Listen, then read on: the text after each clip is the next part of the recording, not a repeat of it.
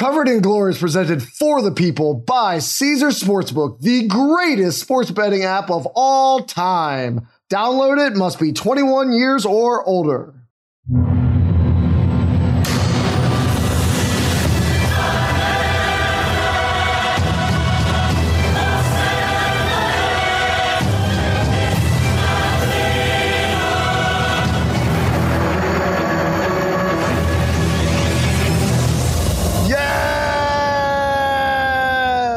Welcome back to Covered in Glory, where we are here to do our final episode on the World Cup, Brett. It has been an incredible run thus far, and I can't believe it's almost over. I don't really need to ask how you're feeling because I can see you on the video, and you clearly feel like hell right now. You look like you've been at the French Hotel, catching whatever is going through that team and maybe partying a little bit too much. I was hanging out with Rabio. That was my problem. But hey, in the words of Michael Bluth, just got to power through.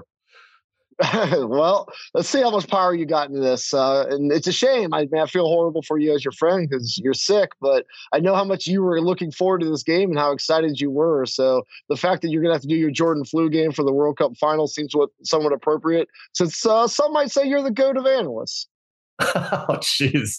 Now you're really trying to build me up and make me feel better, at least emotionally. But no, I mean, I'm still excited. I think as much as cool as it maybe could have been for Morocco to advance, I think this is the matchup after Brazil went out and we missed out on Brazil-Argentina that we were all looking forward to. Mbappe versus Messi, a lot of legacy stuff on the line here. I think it's going to be interesting in the fact that I mean, we'll talk about this when we get to the bets.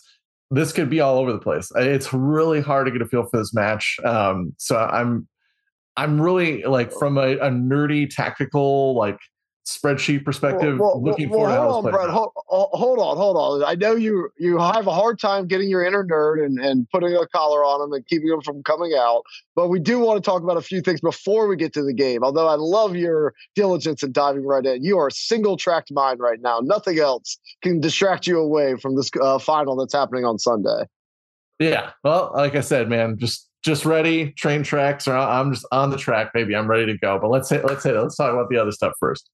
Cool. So want to do some very fast reminiscing since this is our last show of the World Cup. So I want to talk about some of your favorite moments thus far as we head into the final, and then talk a little bit about the individual awards. Then we'll take a break, and we'll really dive into the final matchup. And I keep saying final matchup. The third place game will not merit a mention on this show. It is an abomination. It is the stupidest game in the entire soccer universe. So we will not be talking about that today. But what we will be talking about is some of our favorite moments. So, Brett, I have 4 written down, but I'm going to cede the floor to you. I'm sure we have some overlap, particularly with the number 1 on my list. What have been your favorite moments that you will remember from this World Cup thus far?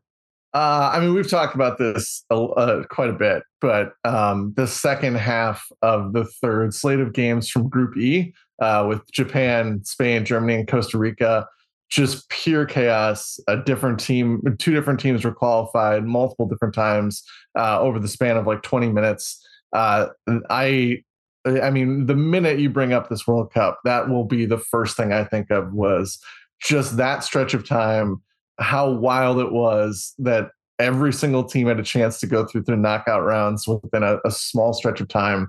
I don't think I'll ever forget that and ever forget watching both games at the same time and seeing the chaos unfold. But I mean, a close number 2, I got to say it, Hakimi's penalty for Morocco. Wow. That was pretty, just the amount of, the pressure of the moment, the balls you got to have to pull off that kind of shot, like what it meant for Morocco, obviously, to convert it.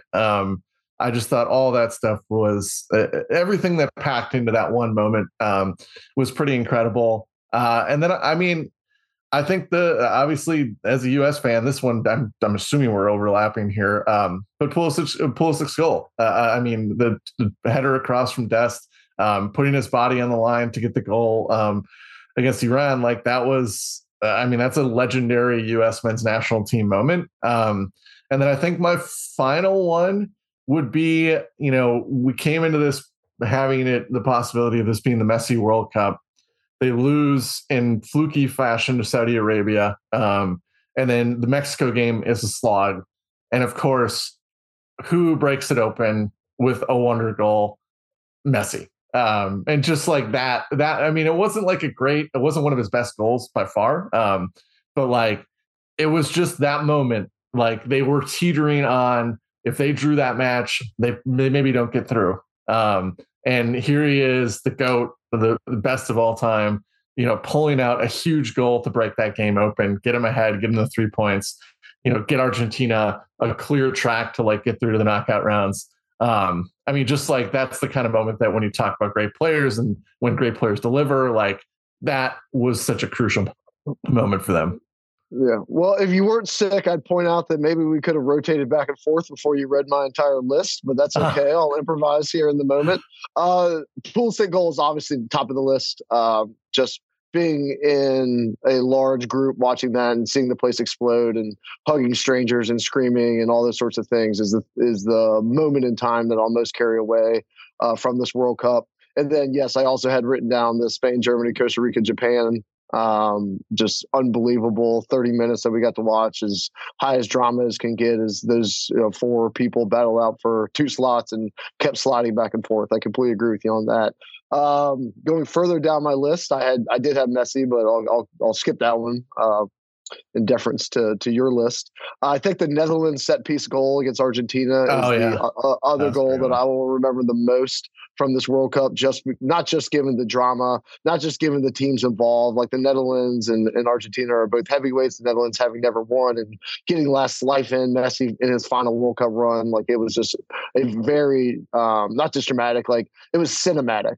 It was, if you're going to write a movie about this World Cup, that is the like crescendo moment where the guy does something completely unexpected, comes through in a moment at the end. Like I called you afterwards, or we talked recently. It kind of reminded me of the movie Major League, where he's set up over the ball and Jake Taylor's pointing out to the wall. And then all of a sudden, instead of trying to hit the homer, he lays down the bunt and surprises everybody. And cue the music and cue the tears as everybody cries as the Indians advance in the playoffs. And that's kind of what the Netherlands felt, even though they kind of went out not there soon after. Didn't end up winning that game.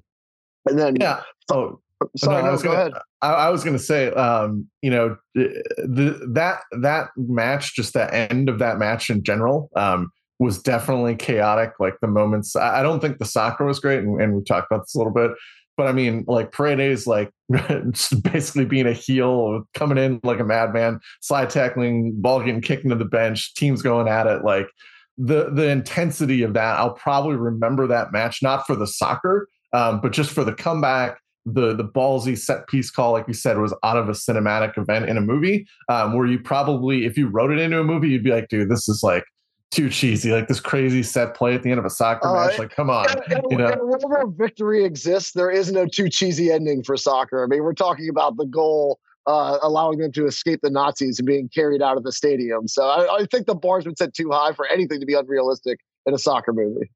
Yeah, that's true. That's true. But I didn't mean to interrupt your flow. You got at least one more, and then I'm going to add one to the list that I just kind of popped into my head recently here. Cool. The last one I would say is only one team ends up winning the World Cup. And, I threw Pulisic out there as my favorite memory because of my rooting interest.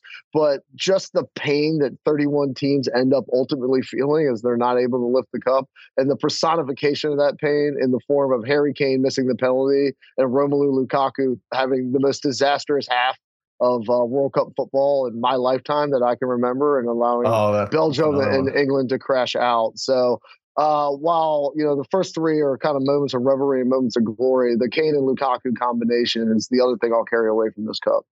Yeah, I think the only one, the Lukaku one's a great one. I can't believe that one slipped my mind when we were thinking about this. God, what a crazy, awful second half. But the Son assist to Wang Hee-chan for the South Korea goal to put him through, and not just the goal, but also Son's reaction after the match was like everything a fan wants to see from a player in a World Cup. You saw the relief, the sheer emotion that like overtook him, by lifting his team to the knockout stages and kind of an unexpected result. That is the thing that fans really love from the World Cup. You love to see how much it means to the players. And so the combination of of him willing his team basically to that goal and just being overcome with emotion after he accomplished that feat. Unfortunately, it didn't work out well in the next round for him, but that moment was pretty special. I think it's the kind of thing we all want to see, how much these guys care and how much pride and emotion they have in terms of representing their country.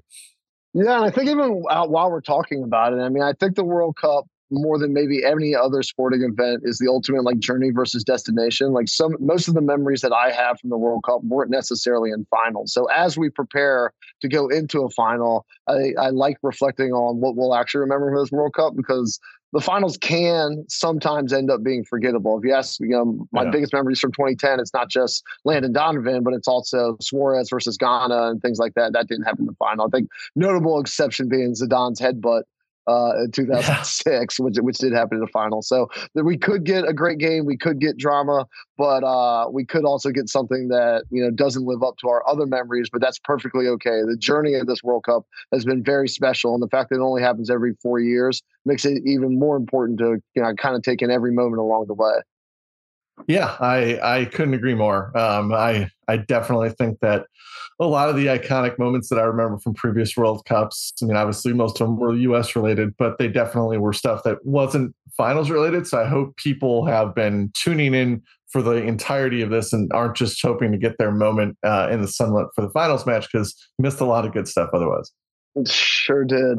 All right, so let's talk a little bit about the individual awards, and then we'll take a quick break and dive into that final match, which could be a classic or could be a dud, and we'll discuss why. It could be either one. So first, I wanted to walk through the betting odds, though, Brett. So the Golden Boot, which goes to the highest scorer in the World Cup. There's only really 4 people that are practically eligible for this. So yes, somebody could have 6 goals in the final and win it. But that's not something that's likely to happen. It's kind of down to 4 people. It's Lionel Messi, who's minus 110, Mbappe, who's minus 110, Giroud, who's plus 1100, or Alvarez, who's plus 1100. Is there any name in there that you think is good value, or is this something where you'd rather bet these kind of events in the final versus rooting for a future bet to come in on the boot? Yeah, I think that Messi's, and I mean, I have him in my 5 pint to give that away. Messi's anytime goal scoring numbers are just much better value than betting him to win the Golden Boot at this point. I also think that Giroud, which we'll get into later, should and maybe could be one of the lineup casualties if it's not in at the starting 11, but at halftime or early on in the second half. So I think he's a risk if you're trying to bet a come from behind, Giroud, handsome man, 2-goal moment where he wins the Golden Boot. And I think Alvarez has gotten very lucky this World Cup with some of the goals that he scored. So I think that one, if you're looking for long shots, isn't that great either. And then that leaves you with Mbappe and Messi, both not great numbers, both have better anytime goal scoring numbers for the match itself. So I think it's better just to bet it in the match. Yeah, the only pushback I'd give you on that is if none of them score, then Messi wins. So you do get, if current state holds, you're able to win on the Messi bet here, whereas if none of them score, you're going to lose on any of your anytime bets. And the reason he wins is he's also ahead in assists. Yeah. So he has 3 assists, and Mbappe has 2 assists. And otherwise they're kind of even. I think it's worth noting for gamblers out there is a third tiebreaker if they're tied on assists and tied on goals. So if Mbappe doesn't score but does get an assist, Mbappe ends up actually winning because the third tiebreaker is fewer minutes played, and Messi's played, I think, like 90 minutes more than Mbappe so far at this Cup. So I think if you kind of want to just take steady state, then the Messi minus 110 is not a bad bet whatsoever. But if you are expecting any of the 3 people to catch or surpass him, then you're better off betting any of the other 3 in their in-game odds. Agree 100%. Cool. So the Golden Ball, which goes to the best player in the tournament, not actually the best scorer, but the best player. But in this particular tournament, there's heavy overlap between those 2. Yeah, I was going to say. Messi is minus 500, Mbappe is plus 450, Griezmann is plus 1,000. Everybody else is kind of a pretty big long shot at this point. It's also a really weird award, Brett. They vote on it before the game ends. So one reason Messi's minus 500 is like all the goodwill he's banked so far in the tournament, also the storyline and the legend and all those sorts of things. But like Mbappe could score the 90th minute on a bicycle kick where he lands on his feet and the votes are already in. So it's really hard to predict this award. Yeah, I mean, and it's also one of those things where how can it not be Messi? Like even with the result here, unless they get throttled in the first half or something. The narrative push of Messi winning that award just seems way too strong. So I mean, yeah, the value I don't think is there on that one. Yeah, I agree. If the votes were going to happen after this game, then I think Griezmann at plus 1,000 would be the best bet on here because he has been extraordinarily impactful throughout the tournament. And, with one or two iconic moments in the finals, he could, shoot all the way up the list, and plus 1,000's not a bad shout. But because I think the votes are already in for the most part in people's brains, I agree with you. There's no real value here. Last one I want to do is young player of the tournament. This one's a little more fun. Enzo Fernandez, your boy, is the favorite at minus 250. Josko over from Croatia is plus 500. Pair of Englanders and Jude Bellingham is plus 500. Saka's plus 1,600. And then Giancarlo Ramos is plus 6,500 after his hat trick for Portugal. Is it Enzo all the way, or do you think any of these other guys can get him? It's Enzo all the way. He's been the catalyst for the change in this Argentinian side. Obviously, when he got subbed on in their second match in group is really where they saved their tournament. And he has kind of played as that lone six. He's allowed Messi to do Messi things higher up the pitch. He's just a really good young player. He's also scored some pretty big goals. He almost had the walk-off goal too against the Netherlands in extra time, like right as time was expiring. So, I mean, I think that this one is just Enzo all the way. He's really good. The storyline behind and the correlation between when he started playing and when Argentina started looking like a clear favorite to get to the final, go hand in hand. So I don't know how you can take it from him. I can't think of an argument for the other players that makes any sense.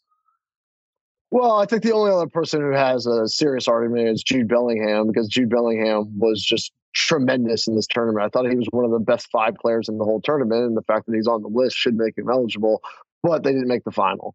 Yeah. So I think that, the track record of the team will get factored in. But if you ask who is the most impactful guy on here, I mean, I guess in terms of winning, you can't argue against Enzo. But on field, game to game, I thought Jude Bellingham made the biggest impact in a game. But you're right; it's probably going to be Enzo. We just did 5 to 6 minutes on awards that you think, and I largely think are settled. So you're welcome, everybody. That was tremendous content. All right, let's go ahead and take our break, and then we'll get to the main event here. Enough appetizers.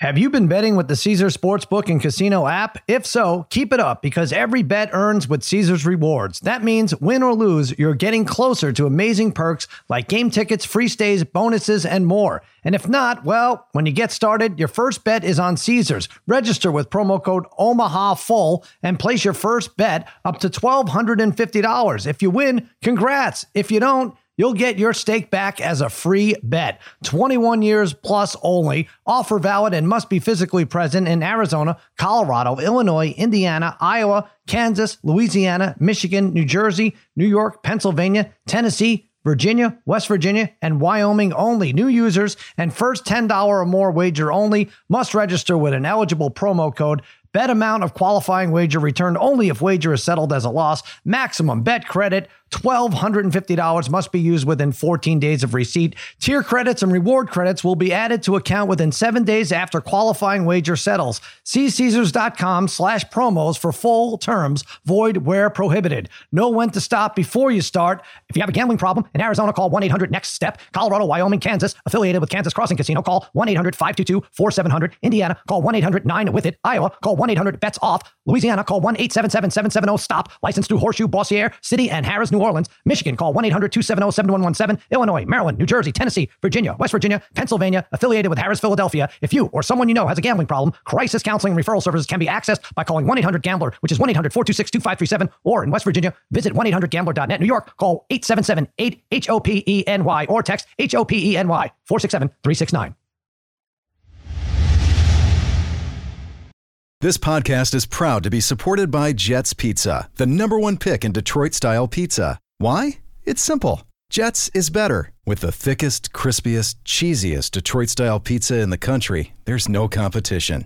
Right now, get $5 off any 8-corner pizza with code 8SAVE. That's the number 8, SAVE. Go to jetspizza.com to learn more and find a location near you. Again, try Jet's signature 8-corner pizza and get $5 off with code 8SAVE. That's the number 8, SAVE. Jet's Pizza. Better because it has to be. 10 seconds on the clock. How many things can you name that are always growing? Your relationships, your skills, your customer base. How about businesses on Shopify? Shopify is the global commerce platform that helps you sell at every stage of your business. From the launch your online shop stage, to the first real-life store stage, all the way to the did we just hit a million orders stage, Shopify's there to help you grow. Sign up for a $1 per month trial period at shopify.com/network, all lowercase. Go to shopify.com/network now to grow your business, no matter what stage you're in. Shopify.com/network. Okay, we are back and we are ready to talk about the World Cup final, Brett. For any of you under a rock, it is Argentina versus France. It is Sunday at 10 a.m. Eastern. That is 7 a.m. Pacific, 9 a.m. here in Austin. Not very often the most popular event of the sporting calendar. I mean, at least on the global scale, it's going to happen, over eggs, but here we are. It's going to be incredibly exciting. Hope you'll get up and really enjoy this match. All right. The odds for our final matchup of the 2022 World Cup is an actual coin flip. I pulled it up last night to dive into it and to do my show prep, and I couldn't believe that Vegas has kind of just thrown their hands up entirely and told the markets to figure it out themselves. In the regulation, in the 90 minutes, it is Argentina plus 175. France plus 175, the draw plus 200. To lift the trophy, both sides are minus 110. They're not giving any edge whatsoever at Caesars to either side. A couple of other numbers just to throw out. The Argentina double chance, which means they either win in regulation or it goes to extra time, is minus 225. And France is minus 240 in their double chance. So there's a slight deviation there. Final number worth throwing out. Over 2.5 goals is plus 145. The under is minus 185. All right, Brett. You kind of previewed it at the top of the show. You're looking at this matchup, and just like Vegas, you seem to not know what to do with it. So go ahead and walk us through your thoughts. All right. So I spent a whole string after the semifinals here trying to figure out where I would land. Because I think for the most part, maybe we've gotten obviously certain bets wrong. But I think for the most part, we've gotten the general state of matches mostly right. And with this one, it's a little strange. So when Argentina was in the semifinal against Croatia, Croatia had done a good job previously in the tournament of maintaining possession. And so they went with like a 4-4-2 essentially to kind of counterattack. And so France has, despite all the talent that they have, their midfield is just not, it's very weird. Like Tchouaméni is a great player. I think he's going to be a great player. Fofana did a couple of things that were okay in the last match. But part of the reason why I think they have played more passive and not try to control matches is they have just felt better about getting Mbappe in space and just playing in that kind of more counterattacking role rather than, trying to put their foot on someone's neck, pressing, winning the ball back high, trying to pin teams in their final third, all that kind of stuff. And so essentially what that means is when you come into this match is you might have two teams that are just having a staring contest at the ball when it's at the midfield line. And because I don't think either one is going to want to necessarily play in a way where they're going to try to dominate possession and stretch themselves a little bit. And so that makes this game, like when I picture it in my head, very weird to kind of play out. And then another part of it is there's a little bit of Giroud, like Ronaldo crossover with Ronaldo from United last year, where Giroud numbers have been great. Like obviously we just talked about him, like he's in the race for the Golden Boot.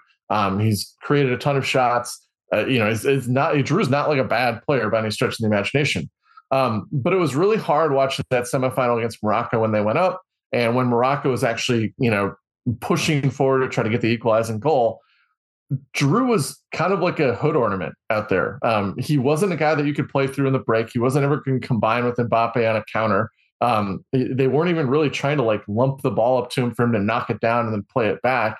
And it really felt like in that match, more than anything, you could have felt the need for them to maybe play another midfielder to try to get a little bit more control of the match. And to then maybe move Mbappe centrally, try to play the ball into space over the top for counterattacks, things like that. And I think part of the reason why France in general has been so unimpressive since the Australia game, where we're like, holy crap, like this team is going to blow the doors off everybody, is Giroud in particular, and a 4-2-3-1 that they play with him is kind of designed to beat the crap out of really bad teams like Australia. No offense, and then they made the knockout rounds, but they were not very good. And so I think that's what we're seeing as the competition, and you brought this up before, the England match was tilted towards England, and that's a concern. This Morocco match, the XG, the underlying numbers, they look great for France, but it basically came on one huge chance. And with Mouane's goal was, I think, a 0.61 XG chance. Dude, that Morocco match, I mean, forget about the XG. Like, Morocco's midfield overpowered France's midfield. Yes, they absolutely overran them. Like, Rabiot came into this tournament as somebody that I wasn't 100% sure on, and now I'm 100% sure that he's indispensable to France, because you take him out of there and all of a sudden Morocco is running riot. They also, and I don't know if you think Argentina will do the same thing, they were doing this really like severe overload to the right side of the field, taking advantage of Hernandez and, you know, the absence of Rabiot and of course N'Golo Kanté, who might be out there and be able to control things if he wasn't hurt. So I want you to continue to give your analysis, but like, yes, France has shown serious holes. Not only did England dominate them, but that Morocco game, I don't care if the XG was 2.1 to 1. Morocco, that was a damn fight. Like, that wasn't an exhibition. They really took it to them, and I think exposed the holes in the France tactics. Yeah, and I mean, and this is like a really good, reminder that like single XG or single game XG sort of useful, but it also requires, like any stat, a bunch of context, right? So when you look at the original opening goal, it came off like a weird series of deflected shots, and then Hernandez was right there. I thought it was a really tough finish that they converted. It definitely wasn't like this clear chance where he was tapping it into an empty net. And so what does that match look like if Morocco doesn't have to press from behind really early in the match? Because I think that goal happened, in the 4th minute or 5th minute, right? And so, like, what does that match look like? Because the Morocco had the same problem that the U.S. did. The minute they had to put their foot on the gas, where they had to press, where they tried to win the ball back, where they're trying to pin it in the opposing third, they only have a handful of pretty good players, Boufal, Ziyech, and Nassari. And, they were dealing with injuries. Like, Saiss went off their center back. Mazzari went off their left back. Hakimi and Ziyech can only do too much, although I thought they looked really super dangerous combining on that right-hand side like you were talking about. And so that's what I think about a lot. It's like France gets this early goal, it goes up, it changes the state of the game. Morocco has to drop into their energy reserves, and that doesn't happen if that game stays 0-0 for a while, right? And then, of course, the same thing with the second France goal. Deflected shot from Mbappe, who was trying to dribble through 3 guys. It deflects perfectly, almost like it looked like a pass. The guy's got an open whole side of the net, and that's going to skew the underlying numbers. And I think it skews our perception of the match, both in terms of the actual scoreline and in terms of the underlying numbers that we refer to a lot here. So essentially, this is a simple way of saying France was not impressive. I think you could make a case pretty clearly that Morocco was the better team, and with all the dangerous possession they had, it was actually surprising they didn't get off 4 or 5 more dangerous shots. And again, the quality of Moroccan subs are not going to be comparable to the quality of subs from Argentina. You're not going to have Lautaro Martinez coming off the bench like Argentina is. So I think in a lot of ways, if Argentina played a style that I thought was more conducive to controlling a match, I would be way more bullish in saying I think they're a clear favorite. But because they've played kind of like a relatively passive style against some of the better teams they played, I don't really see that playing out right. And so then what does that mean for the flaws that we've seen in France, right? I still think the fact that the bookmakers are making this even across the board, I still think that gives you value on Argentina's side, because I think even with some of the ambiguity, I do think that they're the favorite going into this match. I think they've been the better team despite having a manager that does weird, not right stuff. Because France has been very average basically since Australia.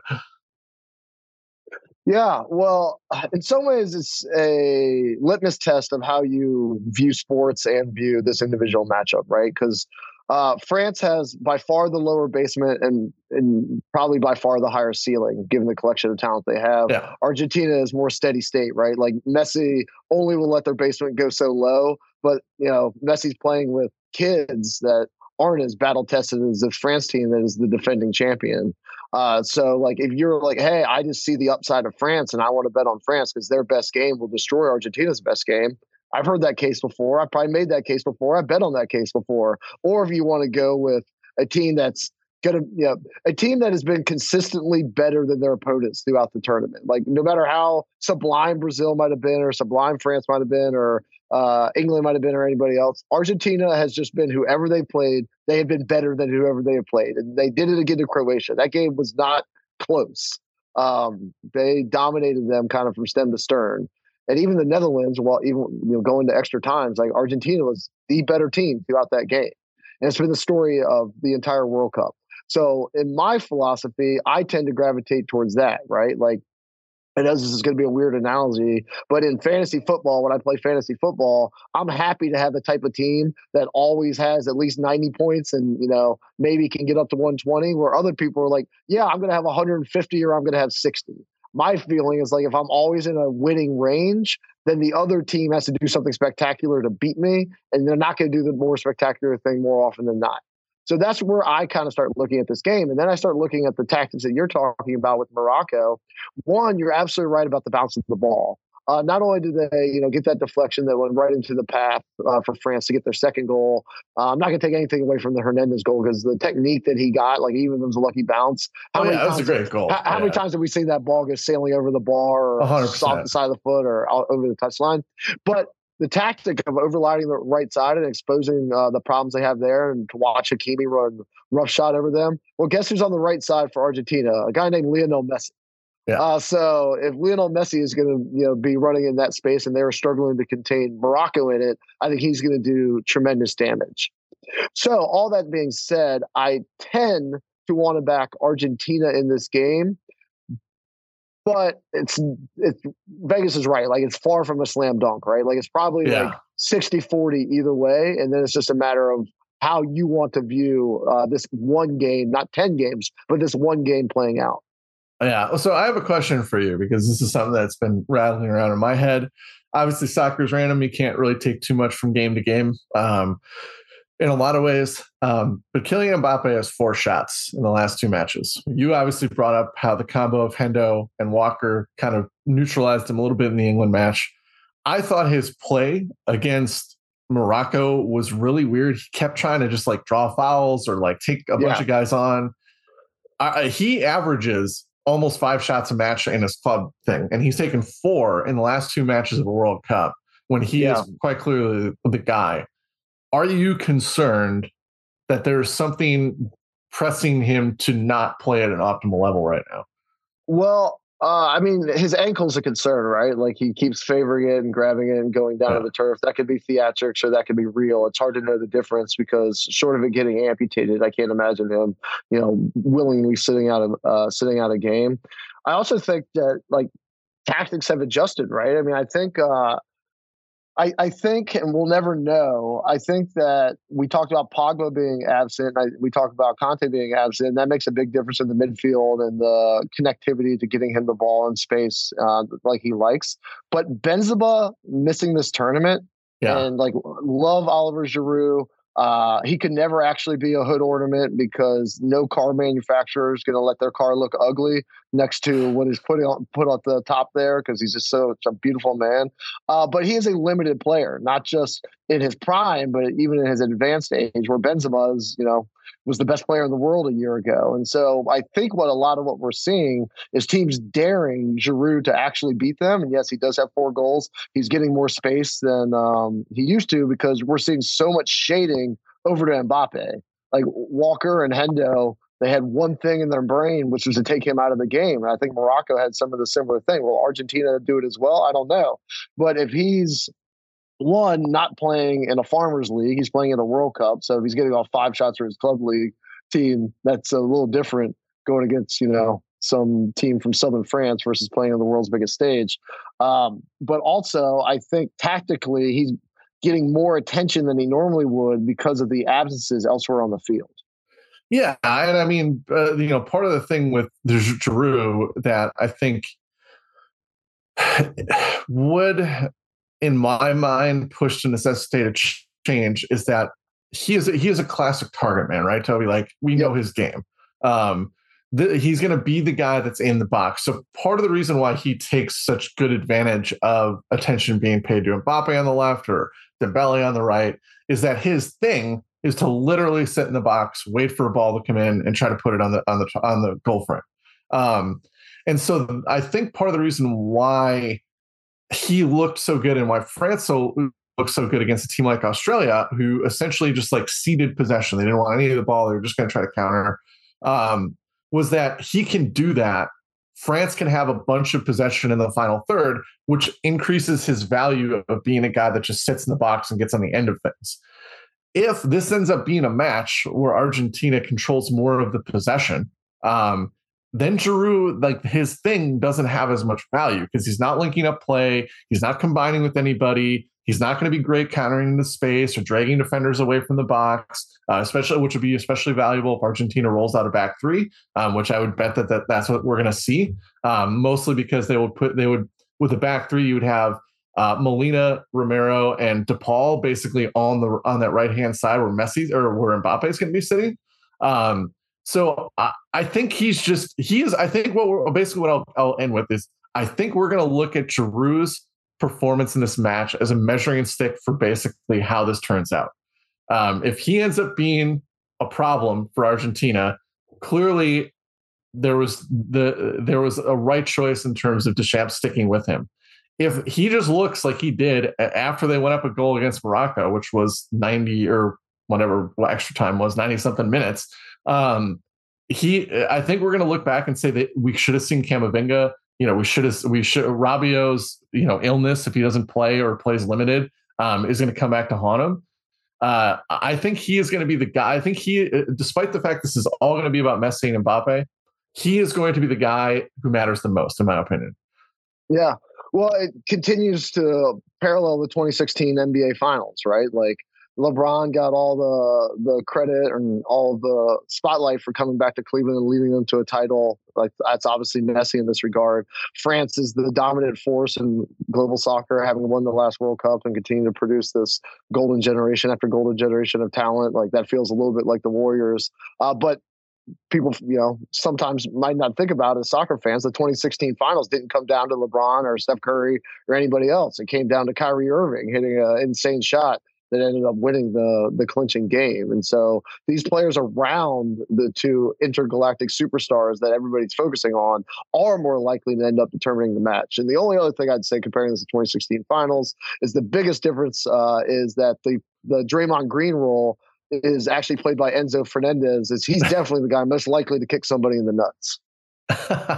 Well, him or Paredes for sure. But yeah, I think, that's kind of a good way to look at it, is that you could get caught up in the star power of this match, of which there's plenty. And obviously Mbappe and Messi are essentially, depending on how you view Erling Haaland's goal scoring, 1 and 2 in the world right now. Still, I mean, Messi, even at this age, it's pretty much undisputable that he's still one of the best out there.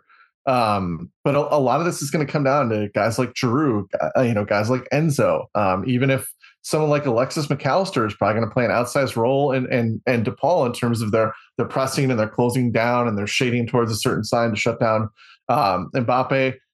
Those guys are going to all matter quite a bit. It won't probably matter too much in betting, but it'll matter how they play in terms of what you're going to bet for the scoreline, what you're going to bet for shots, things like that. All right, well let's dig into that for a moment. So, I mean, just to put a bow on it, I I am going with Argentina, but I'm going with them just to lift the trophy at -110. I don't see the range of outcomes here being like Argentina absolutely blows them off the pitch, and I know you can get the +175 or taking them in regulation, but because that range of outcomes is tighter, I am going to take the extra juice, put it down to -110, but bet on the fact that Messi ends up with his storybook ending. Yeah, I'm a little more bullish on them, I think, or maybe it's just more I'm a little more down on France. But I'm up for the +175 to win in 90.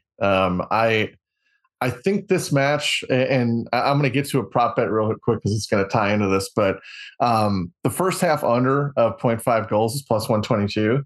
And I think everything that we're talking about, the way that, we can't get a feel for this match, I think that's going to go into how this match actually starts. I think these two teams are going to play very cautiously, trying to get a feel for like how this is going to play out and where the spots in the field that are going to be open. So I don't think this is going to be like a rip roaring Argentina is going to put pressure on them from the jump and then get their goal and end up hanging on a win.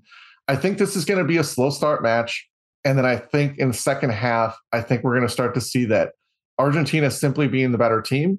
And probably at this point, given the midfield disaster that is France right now, might bring on better subs, kind of across the board. So I do think the second half is where this game opens up, which kind of, I guess, contradicts saying you're going to do it at 90 because you're basically saying they're going to have to do it in the final 45 minutes. But I'm pretty confident that with time in this match, once Messi figures out where he can find a space, where he can create from, where the weak points in the defenses are, I think he's going to unlock France for at least a goal. Okay, well, let's talk a little bit more about props and gameplay. Now that we gave out the big number, which is who we thought was going to end up winning the match at the end. I will admit I'm probably thinking more with my heart than my head, but that worked out well for me in the semifinals, where the math said that Morocco was, a better odd. But betting the square bets ended up paying off very, very well for me. I don't. Maybe it's just because I don't want to see it. But I don't see it being as cautious as you do. I think both of these teams want to play a little bit more on the front foot. And while, yes, you think there might be a staring contest in the middle, that actually isn't going to happen. Somebody's going to have the ball. And when they have the ball, I think we're going to see a lot of probing and some aggressive tactics, which therefore opens up space for them to be countered by whichever team doesn't do it. So I think we're going to see some goals in this match. And most of the props that I like the most align with that idea, starting with the over at 2.5 goals, which you're getting at a great number at +145. Like this number is often, +110 to -120. So a lot of the betting community does see the game exactly like you, which is good for your point of view, since they're not demolishing casinos, they keep building them. But I don't know. I like the number, and I like that it aligns with what I want in this matchup, which is not just people staring at the ball at the center circle. Yeah, I would say the only pushback I would have against that is we probably need to see how Argentina lines up. I think that'll make a huge difference in terms of the value on that line. My gut reaction is we're going to see a back three. We're going to see Lisandro Martinez, Otamendi, and Romero flanked by, I'm guessing it'll maybe be like Acuna, who's kind of started in the matches that I think they've been trying to be more defensive. And then Molina on the other side with the midfield of McAllister, DePaul, and Enzo. And then obviously Julian Alvarez, and then Messi will kind of be up top. If we see that, I can't connect the value between an over. If they go like a 4-3-3, which they have done, maybe because, like you said, they think they can get out on the front foot against France and France are vulnerable, then absolutely 2-1 scorelines are 100% in this range. And we talk about this all the time in the pod, right? Like you got to look at the starting 11s. You got to see who's in them. You got to see how they line up, because it will absolutely impact where the value of the lines are. That's an excellent point. Unfortunately, we're recording on Thursday morning, so not going to have the benefit of being able to look at that as I dive deeper and deeper into 2-1, 2-2, 3-2 score lines, which are probably fantastical and won't actually happen, but somehow is what I'm going to lay my money behind. I wrote down a bunch of props, Brett, and I'm sure you probably have some as well. Mm-hmm. But I just want to get these numbers out into the listeners' universe, and then you can tell me which ones of this list that you like.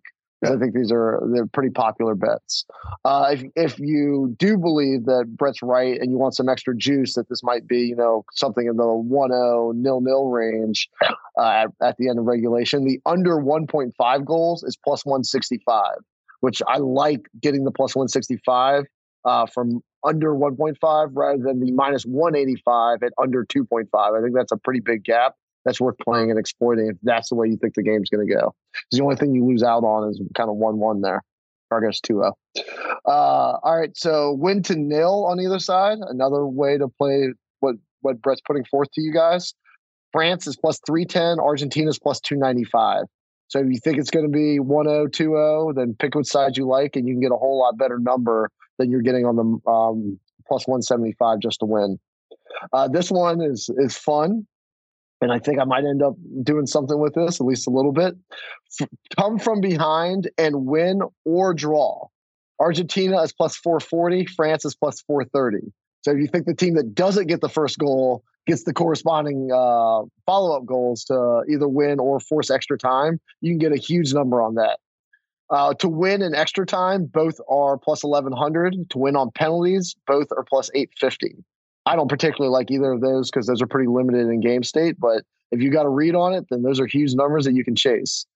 Both to score, yes is plus 105, no is minus 135. The time of first goal, one of my favorite bets, over the 30th minute is minus 105. So if you agree with Brett that this is going to be a second half goal that's going to decide this, that's a great way to play it. And either side, I definitely like that bet a lot. Yeah. Both score, no draw is plus 240. Match result in 2 or more goals. Argentina is plus 300. France is plus 290. Argentina to win either half is plus 105. France to win either half is plus 102. And a goal in both halves is plus 135. All right. There's a smorgasbord of numbers for you to dive into, Brett. Besides the time of first goal over 30th minute, minus 105, which both of us love, which ones kind of jumped out to you as worth playing? Well, I think it's more the ones that jumped out to me that are worth fading. Are the what you mentioned it after you mentioned them. I think the winning in extra time, the winning in penalties, I just don't see that playing out to the value that you have. I don't think this match gets that far in multiple ways. One, I have a sneaking suspicion that this match is going to end in the 90. I mean, really, like all of Argentina's matches in the knockout rounds should have ended in 90 minutes. Obviously, they melted down a little bit against the Netherlands. And I don't see anything in France's play where if they start giving up goals, 1 or 2, they're not locked down enough defensively to hold the clean sheet. So I think a lot of the ones I think I would fade would be the clean sheet bets, the extra points, the extra time, and the penalties bets, because if there's any one of those that maybe works out, is the Argentina is plus 295, right, for the clean sheet win? Argentina plus 295. Yes, sir. Yeah. So that one to me is probably the only one that has a little bit of value. But I also think that you're going to count on a couple of things. One, that Scaloni makes the right decisions as far as his subs and his tactics to get it started. 2, Emi Martinez is going to have to actually start saving shots that come in his goal. And he has been pretty poor as far as post-shot XG, which is a stat that we mentioned before. He has given up basically the most goals over expectation of any goalkeeper in the tournament, at least going into the semifinals. And now he's traditionally like a pretty average shot stopper in the Premier League, where he plays for Aston Villa. Remember to keep listening to us if you just started listening to us now in the World Cup. So he has to come up big. I think, this sounds silly. It's not rooted in anything other than just like Mbappe's great. Mbappe is going to get loose for probably a pretty high quality chance. And Emi Martinez is going to have to come up at least once or twice with that save. I think there is a world where plus 295 you're getting value for that. But you definitely need a combination of two things to happen. One, the right tactics, the right personnel for the majority of the match. Two, for Emi Martinez in that moment or those two moments, he has to come up with the save this time. It cannot be the Netherlands all over again. Cool. I have a list of anytime goal scorers I want to read, so let's stay off on those props. But before we move to that, are there any non-goal scorer props that you want to bring out, or do you want to discuss any of the ones I wrote out anymore? You hit the time one. I really like the over 35 minutes for the first goal. I 30 brought minutes. up Over 30 minutes. 30 minutes. Sorry. I brought up already the first half under plus 122 is definitely one that I really like. And again, this will be something that would change if my formation in my head that they're coming out with is a back three. If there's a 4-3-3, some of these will change. But I do like those numbers. The goals that come later, the lower score lines early on, I think those are good if you see the right formation. Yeah, it's largely a gut feeling. I admit I don't have hardcore stats around this. I think Argentina scores first. And if I like Argentina to score first, a lot of my bets are going to line around that because one thing I like about France is I don't have to doubt that they have goal scoring potential, right? Like it's not like the Netherlands or some other top teams or Spain. Yeah. When I entered the tournament, I was like, hey, where are goals coming from? We know where goals can come from France. So if I think Argentina can get on the board first and France really has to go after it, that's where I like the overplays. That's where I like some of the other plays that I said. If it goes as you said, and it's 0-0 at halftime or 0-0 entering the 75th minute, then I'm probably going to flush a lot of money down the toilet. But I am betting on Messi to get an early goal or generate an early goal for one of his teammates, or I'm betting on France to lose their damn minds again and give up yet another penalty, which they've been prone to do thus far. Yeah, I mean, there's the penalties with France is just very interesting, especially because they've been in flux with their back line a little bit with injuries and stuff. And you just don't have that margin of error. And we saw with Alvarez, I think Alvarez's stock is going way too high right now. But the thing that we have noticed about him throughout this tournament is he is going to make those hard runs in behind the defense. Obviously, we saw what happened where he legitimately drew the penalty against Croatia. But the stuff with the penalties also will play into Messi's goal scoring. And Alvarez is a guy that can do that. And like you said, there have been very questionable France defending situations here. And with the guy like Alvarez, he's going to put pressure. He's really good at kind of getting on the back shoulder of guys, making that run in behind, running hard, consistently doing it. That is going to put continued pressure. If he gets one of those balls played in and it connects, you might see that last-ditch tackle take him out. You might see Hugo Lloris step late to get to him and then body check him like Livakovic did. So I think those are great. And I also think they tie into Messi goal-scoring stuff, which I have a lot of. All right. Well, cool. Let's do the goal scorers then. Here's the ones I wrote down as I thought potentially interesting, and then add anybody you want or just pick from this list. Messi, anytime goal scorer is plus 160. That's an auto play for me at any plus number in this tournament. I think it is for you as well. Messi to score 2 is plus 900. I'm just putting that out into the universe. Mbappe, anytime goal scorer, is plus 188. Enzo Fernandez is plus 1,000. Griezmann is plus 450, who I don't know if it's Mbappe or Griezmann taking the penalty. That would be really interesting if one happened, but I thought it was worth putting it out. I think he'll also have some space to operate in, and he hasn't scored enough given the space that he's had thus far in the tournament. Dembele, almost the exact same thing I said about Griezmann, short of the penalty taking, is plus 600. Rabiot, if he plays, we've seen him pop up on late runs in dangerous areas again and again in this tournament.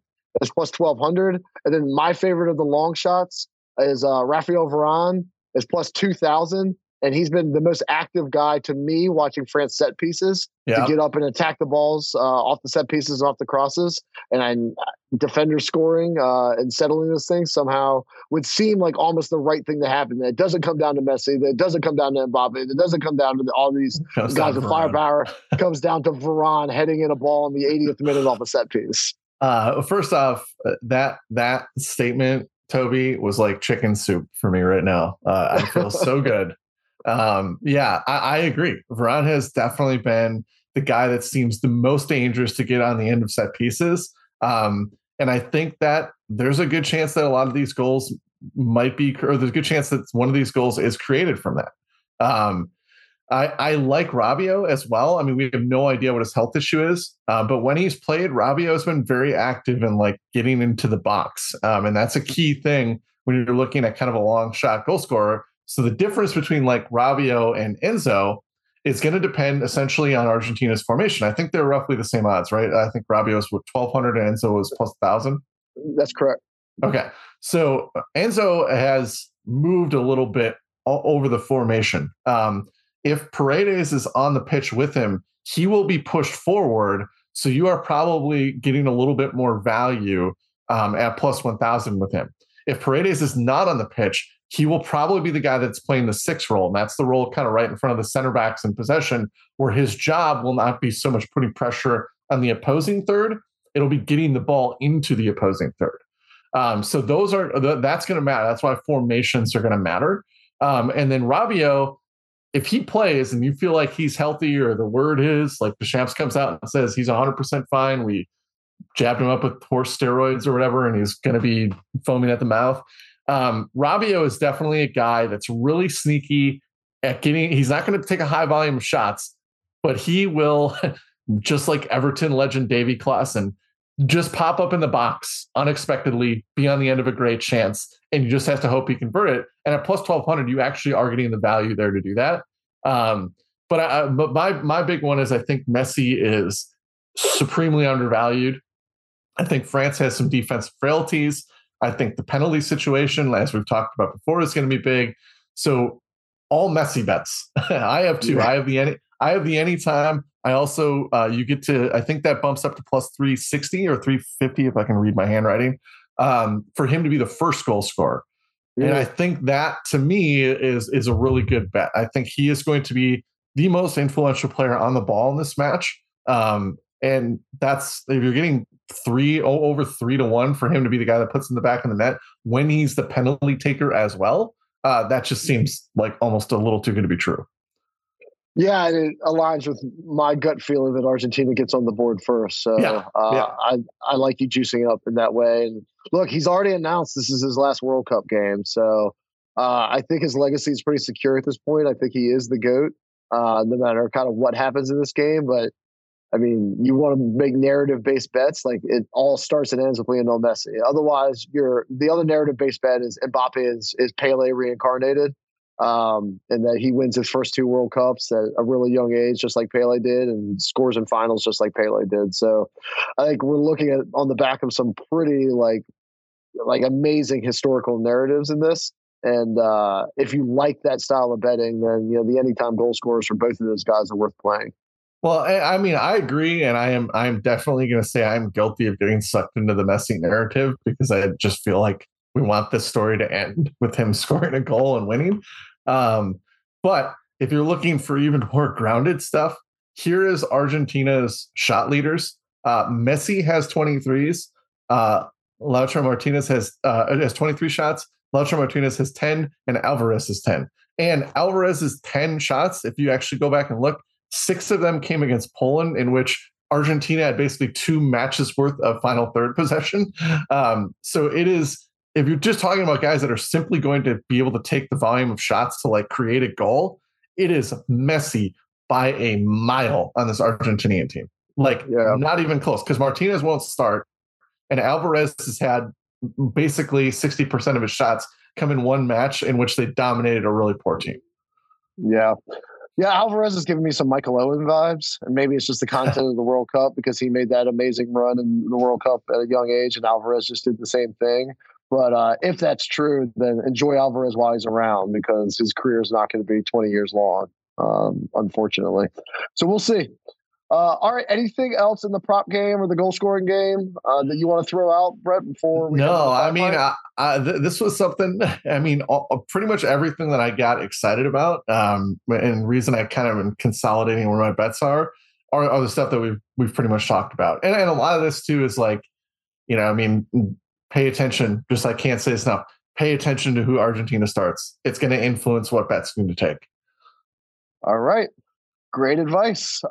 Let's take our final break and come back for our 5 pint and get everybody out of here on the way to the World Cup finals.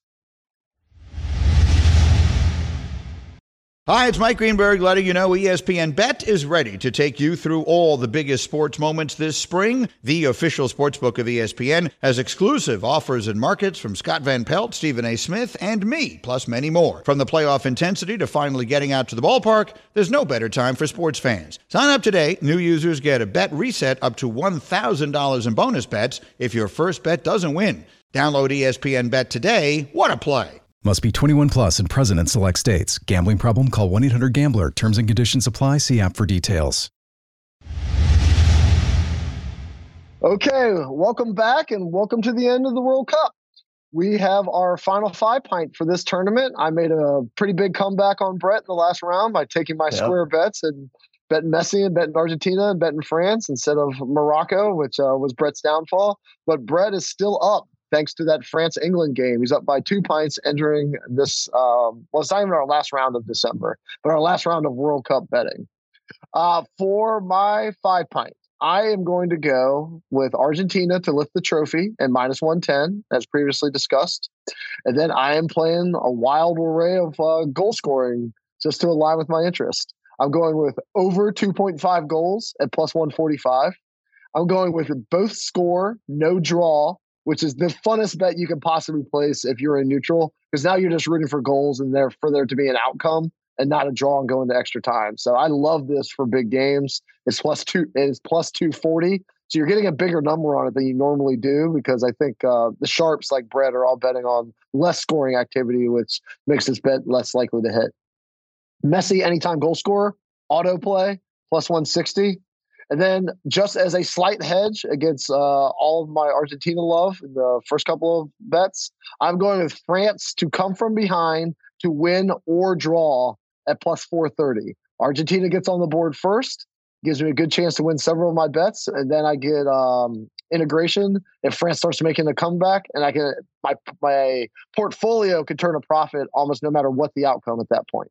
So that is what I'm going with in this final game of the 2022 World Cup. How about you, Brett? A daunting list of bets for me here. We'll see if I can counter. I'm going to take Argentina to win in the 90 +175 for 1 pint. I got 2 on Messi, anytime goal scorer, +160. I mean, there's just no way around that one. I'm going to take the first half under at 0.5 goals at +122. Obviously, we don't have the hindsight of what the formation is, but I'm fairly certain, maybe even with certain tactical moves that Scaloni makes, I still feel fairly confident in that one. So I got 1 pint on that, and then it's back to Messi, +350 to be the first goal scorer. So there's literally 3 pints riding on the goat. I feel like that's as good of an investment as you can make in sports betting. Yeah, if you're going to stack money behind one person, how about being the greatest person who's ever done it in the most important game he's ever played? Yeah. So certainly no harm in doing that. Yeah. Okay. So in wrapping up, I will encourage everybody, as I always do, to, unless you're Brett and you're, got the COVID-22 or whatever the hell he has, get out, watch this in the crowd, watch this with loved ones. I'll be watching with my kids, Kate, Millie, and Rose. Make some memories, enjoy this, because once it's gone for a long time. So yeah, don't just sit on your couch. Go out and do something fun for the World Cup final. But it's not the final show that we're ever going to do, Brett. It's going to be weird to get back in the Premier League headspace, but we will be back next week. You're not getting rid of us quite yet. We will be talking about what to expect in the restart of the Premier League after the World Cup. We'll be talking about Boxing Day, and then we will be covering the Premier League from here to the bitter end, where a lot of your World Cup heroes are all plying their trade. And I will tell you, Brett, I have such a fever after watching this World Cup for all the players I've watched and all the great soccer I've consumed. We might even dabble in some Serie A. We might even dabble in some Bundesliga. We'll probably dabble a lot more in the Champions League, because I don't want these guys to disappear from my life. I'm going to follow them in their domestic leagues going forward. Yeah. And for everybody, just so you know, the World Cup obviously has the emotion and the tension and the weight of countries behind it. But if you're looking for the quality of soccer, if you have just tuned in, start with the World Cup, the Champions League is going to be incredible. If you think the knockout rounds in the World Cup was fun to watch, just wait until you're watching PSG play Man City in the semifinals of the Champions League. Just wait until Liverpool and City are playing for the title in the Premier League.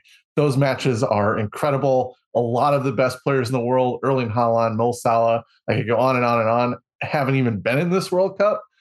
So please, if you have just started listening to Toby and I now, stay with us. You left out Conor Gallagher. I know he was there, but I mean, he's it was on the tip. It was on the tip of my tongue. He was the next one, but I didn't want to drag the show. Champions League is the highest level of soccer in the world. It's amazing what happens when these guys can train together and they have managers who are in their prime and not semi-retired. So please stick with us. We're going to have a lot of fun going forward. But in the meantime, enjoy the hell out of the World Cup final. As we say, it's a real treasure. It's been a real joy to spend this time with you. Thanks for coming on the journey with us. I've really enjoyed it. Brett, feel better. Thank you, man. I hope all of your bets cash, as long as they're not against mine. See you all next week. Take care, y'all.